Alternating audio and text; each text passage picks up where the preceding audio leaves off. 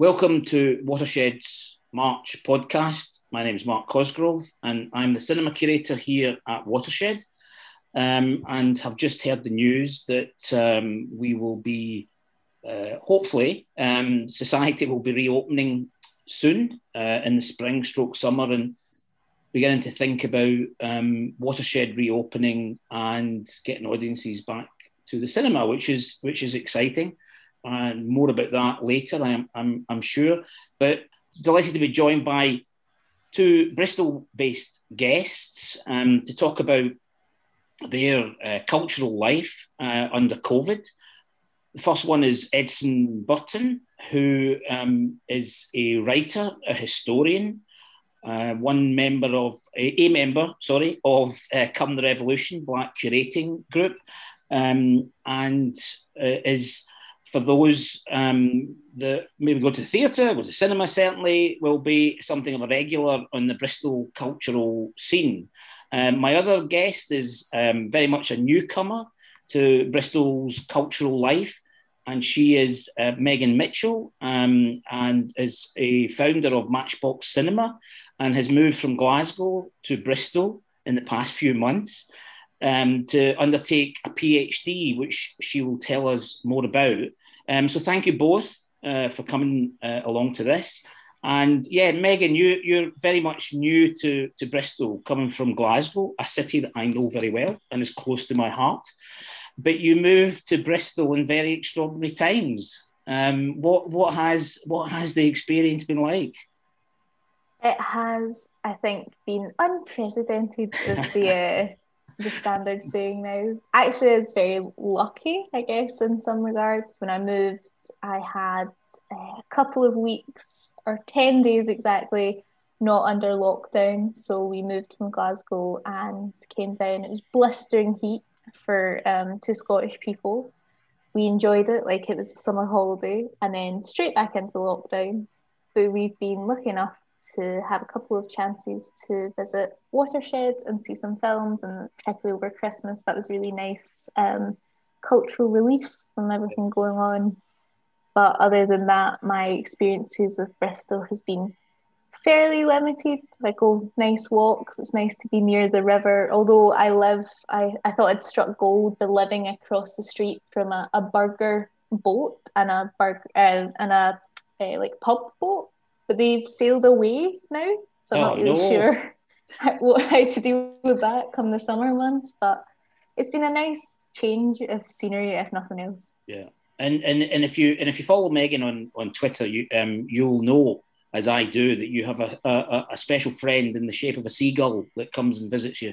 I have two seagulls. I have L and K, who are both tagged gulls from the Bristol Urban Gull Research Centre, and that is how my lockdown is going. I have two gulls and I report to the Bristol Urban Research Centre about their daily happenings. Fantastic. Yeah. Right, great. And just tell us about, I mentioned Matchbox Cinema, which is something that you set up and ran out of Glasgow. Just tell us what that is and what you have been doing. So Matchbox has a long and astute history before I was even involved, which is, I think, lots of people don't know. So it was actually started over 10 years ago by a man named Tommy McCormick, who was really interested in all of these short film nights that were happening across Europe. In Glasgow at the time didn't really have much of a scene like that. So he brought it over, started to do it, and then my colleague Sean Welsh picked up the reins of that and started doing semi-regular screenings of cult films. But really, we've came a wee bit into our own over the last 4 years, and that's around the time that I joined, where we now programme pretty regularly films and events and festivals that focus on what we like to call the orphans, outliers, and outcasts of cinema. So lots of weird and wonderful things, as well as some more cult audience things. So we run Cagerama, which is Europe's biggest and longest running Nicolas Cage film festival, and KeanuCon, which is the world's only Keanu Reeves film festival. So that might be what we are known for or noted for. And we got somewhat famous off the back of KeanuCon. the year that it happened.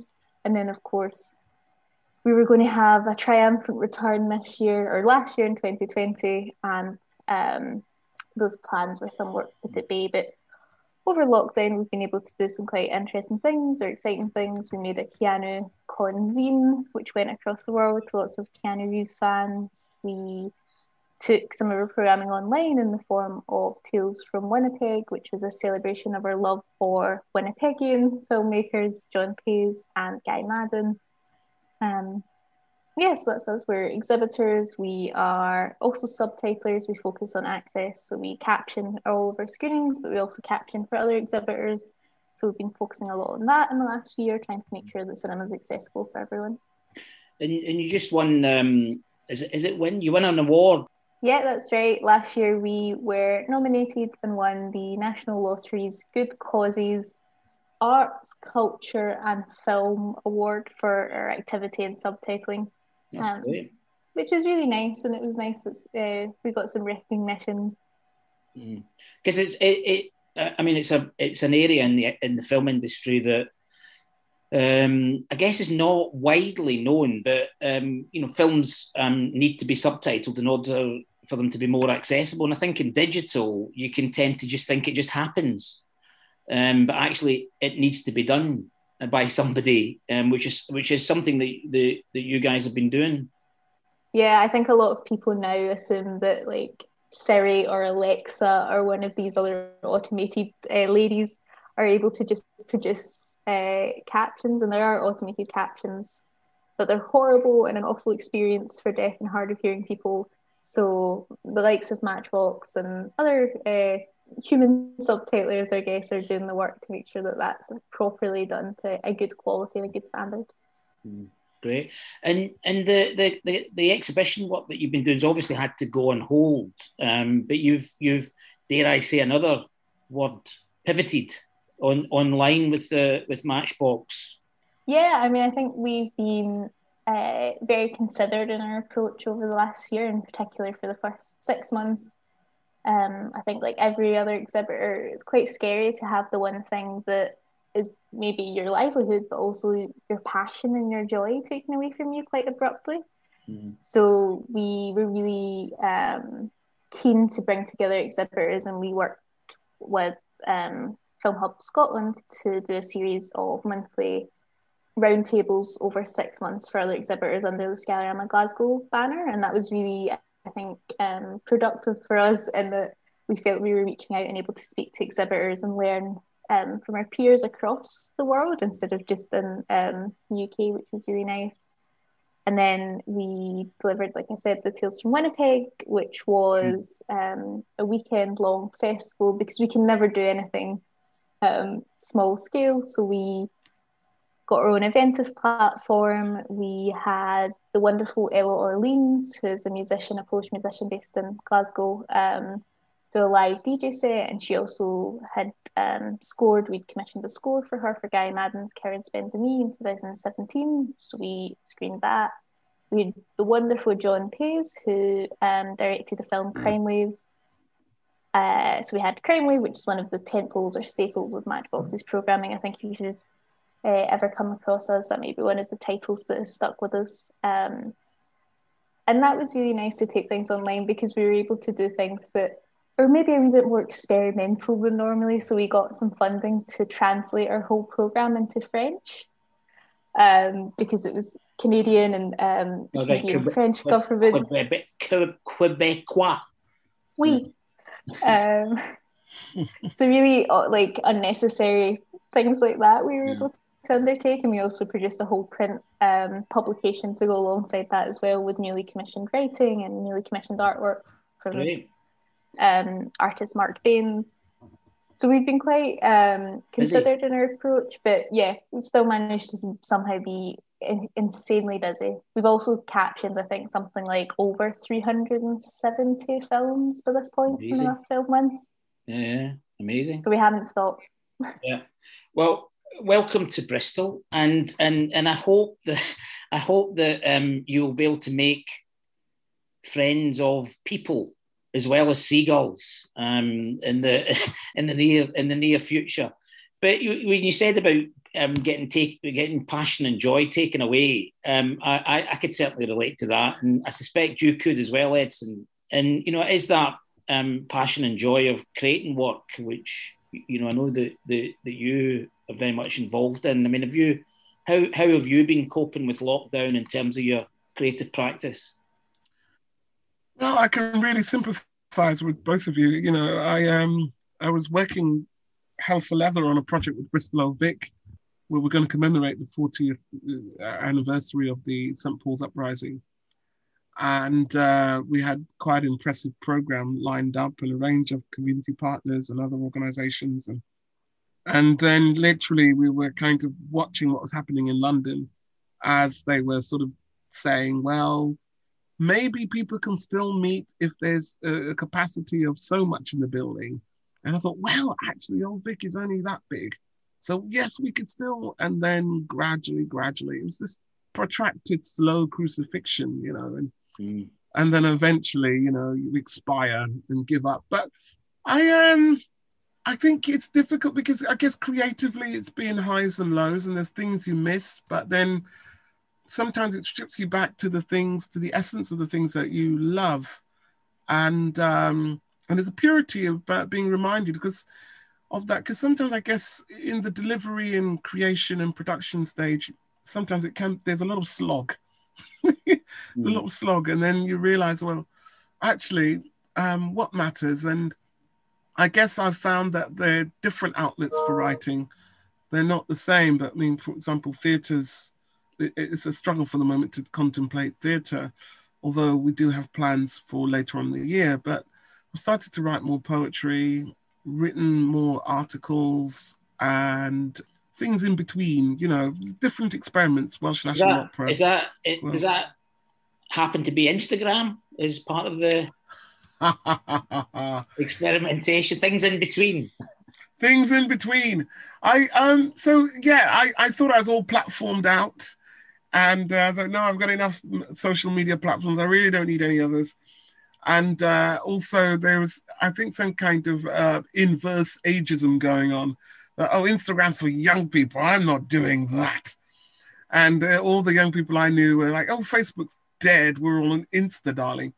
And but then what I found with Instagram is it really quite suited me that I have no idea of composition when it comes to photography and what's the best light here or there and so on. But I do, I often take pictures in order to turn them into text, or the relationship between text and image in mind for me is quite fluid. So often being able to just snap a picture and to think it has an outlet, and also a way of just archiving it, that's the great thing. But also we talk about, I guess, creativity. I got creative, and this is, I think, what Mark is referring to. I got creative in the other sense of that all the gyms were closed. There's no opportunity to grunt, sweat, and throw huge weights around. Okay, not that huge, not as huge as maybe a few years ago, getting on. So the creativity angle was figuring out, well, what do you do when all the gyms are closed? And I've been around gyms long enough to have picked up the odd, from the corner of your eye, you see what the Muay Thai fighters are doing, you see what the wrestlers are doing, you see what Olympic lifters are doing, and you think, oh, all of that looks a bit interesting. And before I even went to gyms, I guess I used to do my old body weight workouts. So I started to do those. And a few friends claimed that it kind of amused them. I think they only saw snippets. They missed out the bits where I was actually like expiring in the grass. And I've got a good exercise buddy as well. So it's a good way to get out the house and legally exercise. So hexercise, because Jamaican speech is always to either remove or add a H. So hexercise is my is a different outlet of creativity on Instagram. I have a bit more fun on Insta. But I think this is one of the things that has been happening, and certainly in my world of exhibition. We've been doing events, and I'll talk about one of them coming up later, I'm sure. But we've been doing events online. And we've been using this technology, Zoom, for example, webinars, and I can sort of see a way in which that will become I think I've said it before, it will become part of the vocabulary of Watershed when we reopen. You know, there'll be there'll be a mix of the real world stuff and then the stuff that's online, and we're all using the platforms much more. I think rather than it being off to one side, it's actually become part of our own practice, as it were. Yeah, I think people are also discovering that you can expand audiences that are not there, but even in other parts of the world. I remember I was bemoaning the sort of lack of human contact and so on.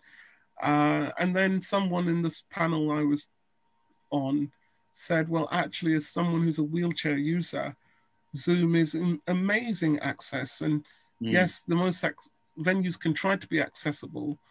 And but even the best ones can, sometimes if you go to a concert, it's quite a different experience as opposed to being able to access an experience on Zoom. And I think the technology will improve, resolutions will improve, and and I've worked on a project where I think we were talking about online, and I realized they're talking about films, they're talking about making films. And you say, well, actually, this is not about shooting a camera, a couple of dancers without thinking about all the logistics. So I think that, again, the penny will drop around what kind of production values are needed to have a good experience. I think some of us, obviously, some people are already well ahead, like Watershed, but I think that will proliferate and that awareness will proliferate.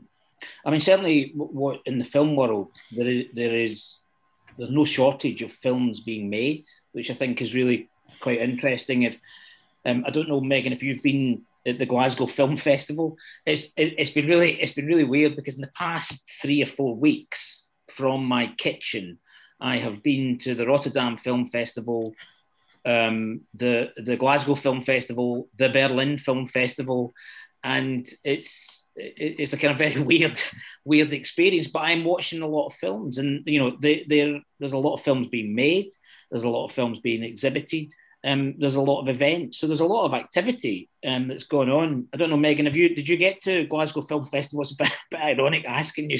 You used to be in Glasgow, you're now in Bristol, but you could be going to Glasgow online. Yeah, I mean, I've been really enjoying the ability, like you say, to reach out and be in different festivals. And I really enjoyed Rotterdam, and it is a different experience, but it's also the ability to watch things that I probably wouldn't have gave time to at a festival because I'm making my own schedule around it. Actually, what I've been most enjoying and the ability to watch other things is other independent exhibitors across the world doing their own thing and being able to attend that. So yeah, so Spectacle Theatre, this little micro cinema in New York, this little bodega set up, and I've been really enjoying, they've been doing weekly streams every Sunday of Fist Church, which every Sunday they pick a martial arts film, and then Blood Brunch following that, which is like usually gore, horror, 80s or obscure, and also really just eclectic, weird screenings. Randomly they did a screening of La Vista, The Visitor, or The Visit, 1963 film, which I've just become obsessed with because it was just the oddest film I've ever seen in terms of tone. It's very, it's an Italian comedy there's no laughs. It's all very creepy. So I've really. Is that a subscription, or is it just, it's not geo-locked or anything? You can just watch it through their site. Yeah, so they had a Twitch stream to begin with, and it was free to watch. And they've built their own streaming platform now. I think it's just called Spectacle Streams, and it's free. You just log in on the Sunday, and you can still watch on Twitch, so you don't even need an account for their site, and you can just watch along. And I've been really, I guess, their programming anyway, when they're in their venue, is really exceptional. But online, to be able to engage with that and engage with the conversation with other exhibitors and programmers and critics who have been like logging in and watching all the stuff at the same time has been really exciting. And also just because some of their programming is more silly, fun, upbeat, it's just a nice release. And I also find that it makes me watch films when I'm maybe not in the best mood to watch films, because I don't know about you, but my stamina for what, especially towards the end of last year, I had to really catch myself on that I was only watching like Twilight films. Well, I have to say I find it very, very difficult watching on the computer or the computer hooked up to the television, and I'm quite unequivocal in my belief that the cinema and watching a film in the cinema is of a different order to watching something online. Obviously, I have not got a problem with online. I've not got a problem with access. I've not got a problem with, but there is a fundamental difference for me, and it's kind of reinforced as if it needed reinforcing. It's reinforced my belief in the cinema, in the cinematic, and the experience of the cinema.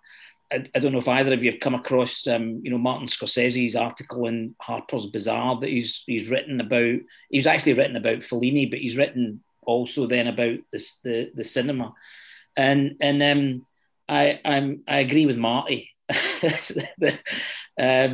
but there is access to all sorts of material, and that's great. It's brilliant. But as I say, that's for me, and of course I would say that, being the cinema curator at Watershed. But Edson, has it made you sort of rethink the live experience, that sort of engagement with the audience? Oh, absolutely. And again, I include in my sense of the value of things emerging or being refreshed through the lockdown. I include cinema in that. I think one thing that really struck me as, a member of Come the Revolution is just being reminded that actually we serve an audience, and there's an audience out there. And sometimes you have these crises of what are we doing it for, and and you think, well, actually there is an audience and there's a connection, and there are discussions that are made accessible by cinema. I think there's also cinema as an aesthetic pleasure in itself, but I think of this year in terms of equality and inequality, and so many things have been brought to light that has been there before. And I think cinema expands the conversation beyond, I think, an academic, dare I say, elite, because it's a layered medium, but has more points of entry, I think, as a visual medium as well. And that's been something that I've really been re-emerged or re-engaged with, as well as there's some films that I've seen, Painted Bird in particular, which I thought, and I've kind of joined the club and got a big, I don't know how big the telly is. It's very big. But it's not a cinema. It's not a cinema, unfortunately. Hopefully one day, if I can get a script off the ground that earns me enough money, who knows? But there's films that you enjoy, but you think, oh my gosh, this would be such a richer experience. The Small Axe series, for example, as well. Again, because they're cinematic, but also the conversations that would be had in and around them as well. Yeah. Now the Small Axe, Steve McQueen's series, I think was really interesting, and it prompted a debate about where the cinema, where the television, and I think they worked brilliantly as a television event, about the Black experience in London at that time. And it was an important part of television in the same way that It's a Sin, if either of you have watched that. I think It's a Sin was really important television, but there was something essentially cinematic about Steve McQueen's, a couple of the films in particular. I think Lovers Rock in particular, actually. Yeah. And I just thought I would love to have, and I'll still do it, have a screening of it, have yourself introduce it, Edson, and have that dialogue with the audience, the shared experience in the cinema, and then the discussion and the follow-on from that, which you can't replicate in an online space. And as I say, it's not either or. It's just that you realise that they exist together. And I'm looking forward to the time when we can, when cinema and the other art forms can exist in their reality, and take the place again in that audience engagement. Well, I mean, just mentioning Small Axe, and especially Lovers Rock, there was so much discussion online in people. I think often in a space where conversations are held, or even where there isn't someone platforming perhaps the director's voice or perspective on a director's voice and intentions and the choices that are made. And so it's kind of interesting hearing the online discussion around it. And because again, people are looking at the film as a documentation because the stakes are so high. What's the replication of this experience? I expect something authentic.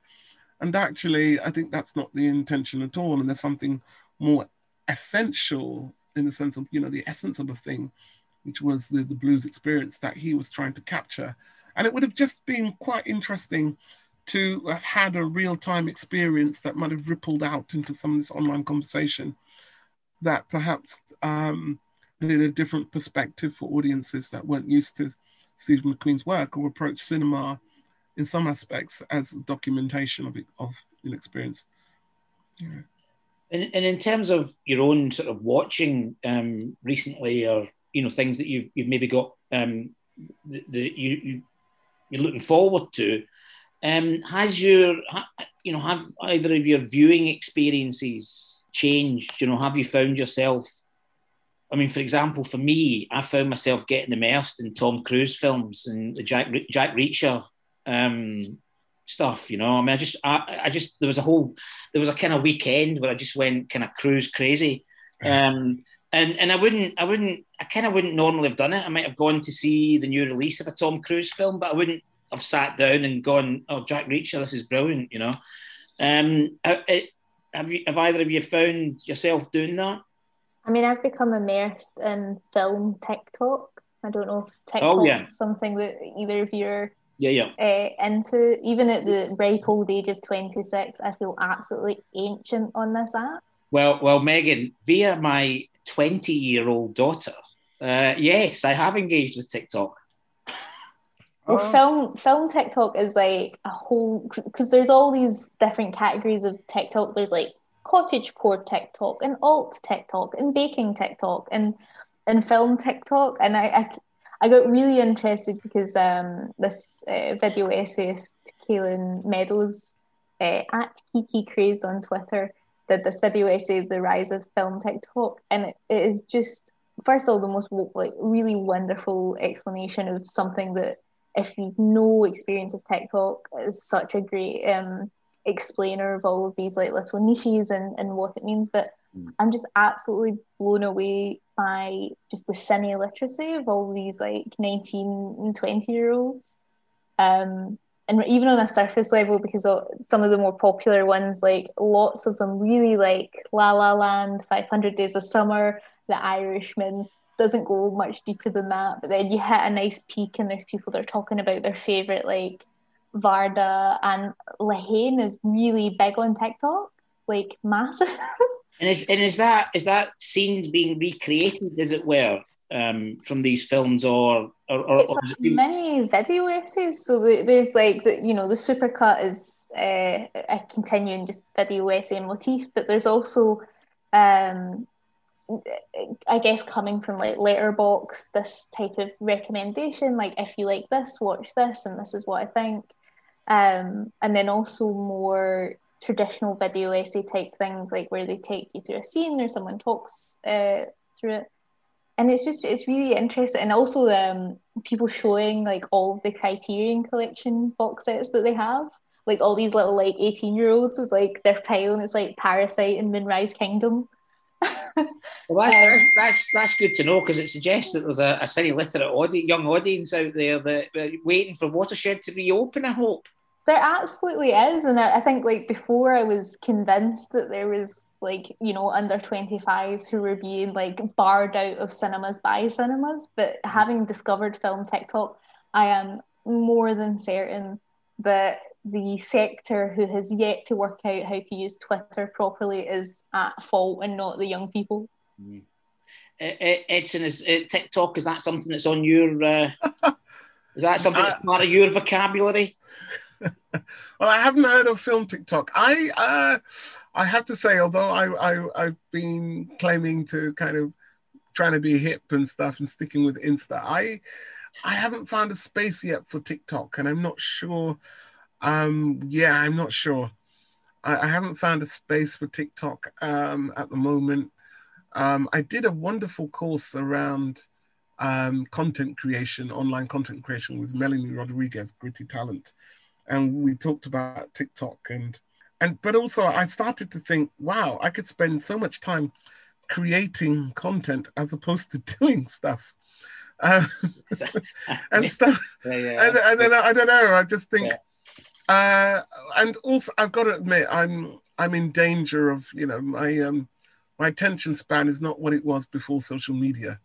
So I don't know whether or not I should offer another platform of distraction, or another avenue even. But maybe I might change my mind now that Megan's been mentioning film TikTok, which sounds really interesting. No, I'll certainly be looking that up. I mentioned earlier, Megan, about your PhD, and that was the reason for the move from Glasgow to Bristol. So tell us about your PhD. I declare an interest because I know about it, but for the sake of this podcast, Megan, tell us about your PhD. So I am doing a PhD with UWE Bristol, University of Exeter, and in partnership with Watershed, looking at the roles of independent cinema in the age of on-demand culture. And I'm looking specifically at 3 pillars of that. So how independent cinemas themselves understand their roles to be, what funders and I guess policy creators around about that, so specifically the BFI, understand that to be and how that's communicated to these venues, and then how independent cinemas and cultural sector, I guess, that they operate with have created and begin to understand audience or audiences. So that's and it's obviously just a perfect time to move to a brand new city and start investigating venues that I've never been in. Yeah, I've been to Watershed twice. I managed to see 2 films. I mean, exactly, and I do feel for you, because what a time to start a PhD on that subject, and not be able to not have access to the very subject. But I mean, when we put the PhD together because it's a partnership, as you've said, so it's kind of more you, rather than it being your PhD, you applied to do the PhD, which is slightly different from the way in which people, I guess, might think of PhDs. But when we put it together, we obviously had no idea of a pandemic. We hadn't written it for a kind of, as pandemic secure. But of course, as we've been talking, we've talked about the changes of our behaviours, audience behaviour, TikTok, etc. So, I mean, it is, if ever there was a time to be exploring the subject, I think, as you say, it's absolutely now, isn't it? If only you can get access to the people in the actual subject of the study. But I think you're right, not just in terms of how the actual sector and in terms of our operations are having to adapt, but also I have always found that not just spite drives my career, but the idea that there's hope for the sector. And if anything, we've came out of this with more hope than we've ever had to, just by necessity. And I think that when looking at the roles of what independent cinemas, maybe are doing within that, there's also a space to think about what we could be doing in that really exciting landscape that we're moving into, where it's more accessible, there's better films on screen, there's more diverse films on screen, there's less, old men in positions of power. It's going to be really an exciting future for independent cinemas. So I think it's just a good time for change. There's certainly going to be changes in the wider cinema sector as well. I mean, you sort of feel that when we come out of this, that lots of the sort of landscape is going to change, whether in subtle ways or in kind of significant, more significant ways. But with the growth of streaming platforms. I mean, we can, you can see that going to impact on the commercial world as well. So watch this space, and it'll be published in 4 years' time. Is that right? October 2023, we're aiming for completion, so sometime after that.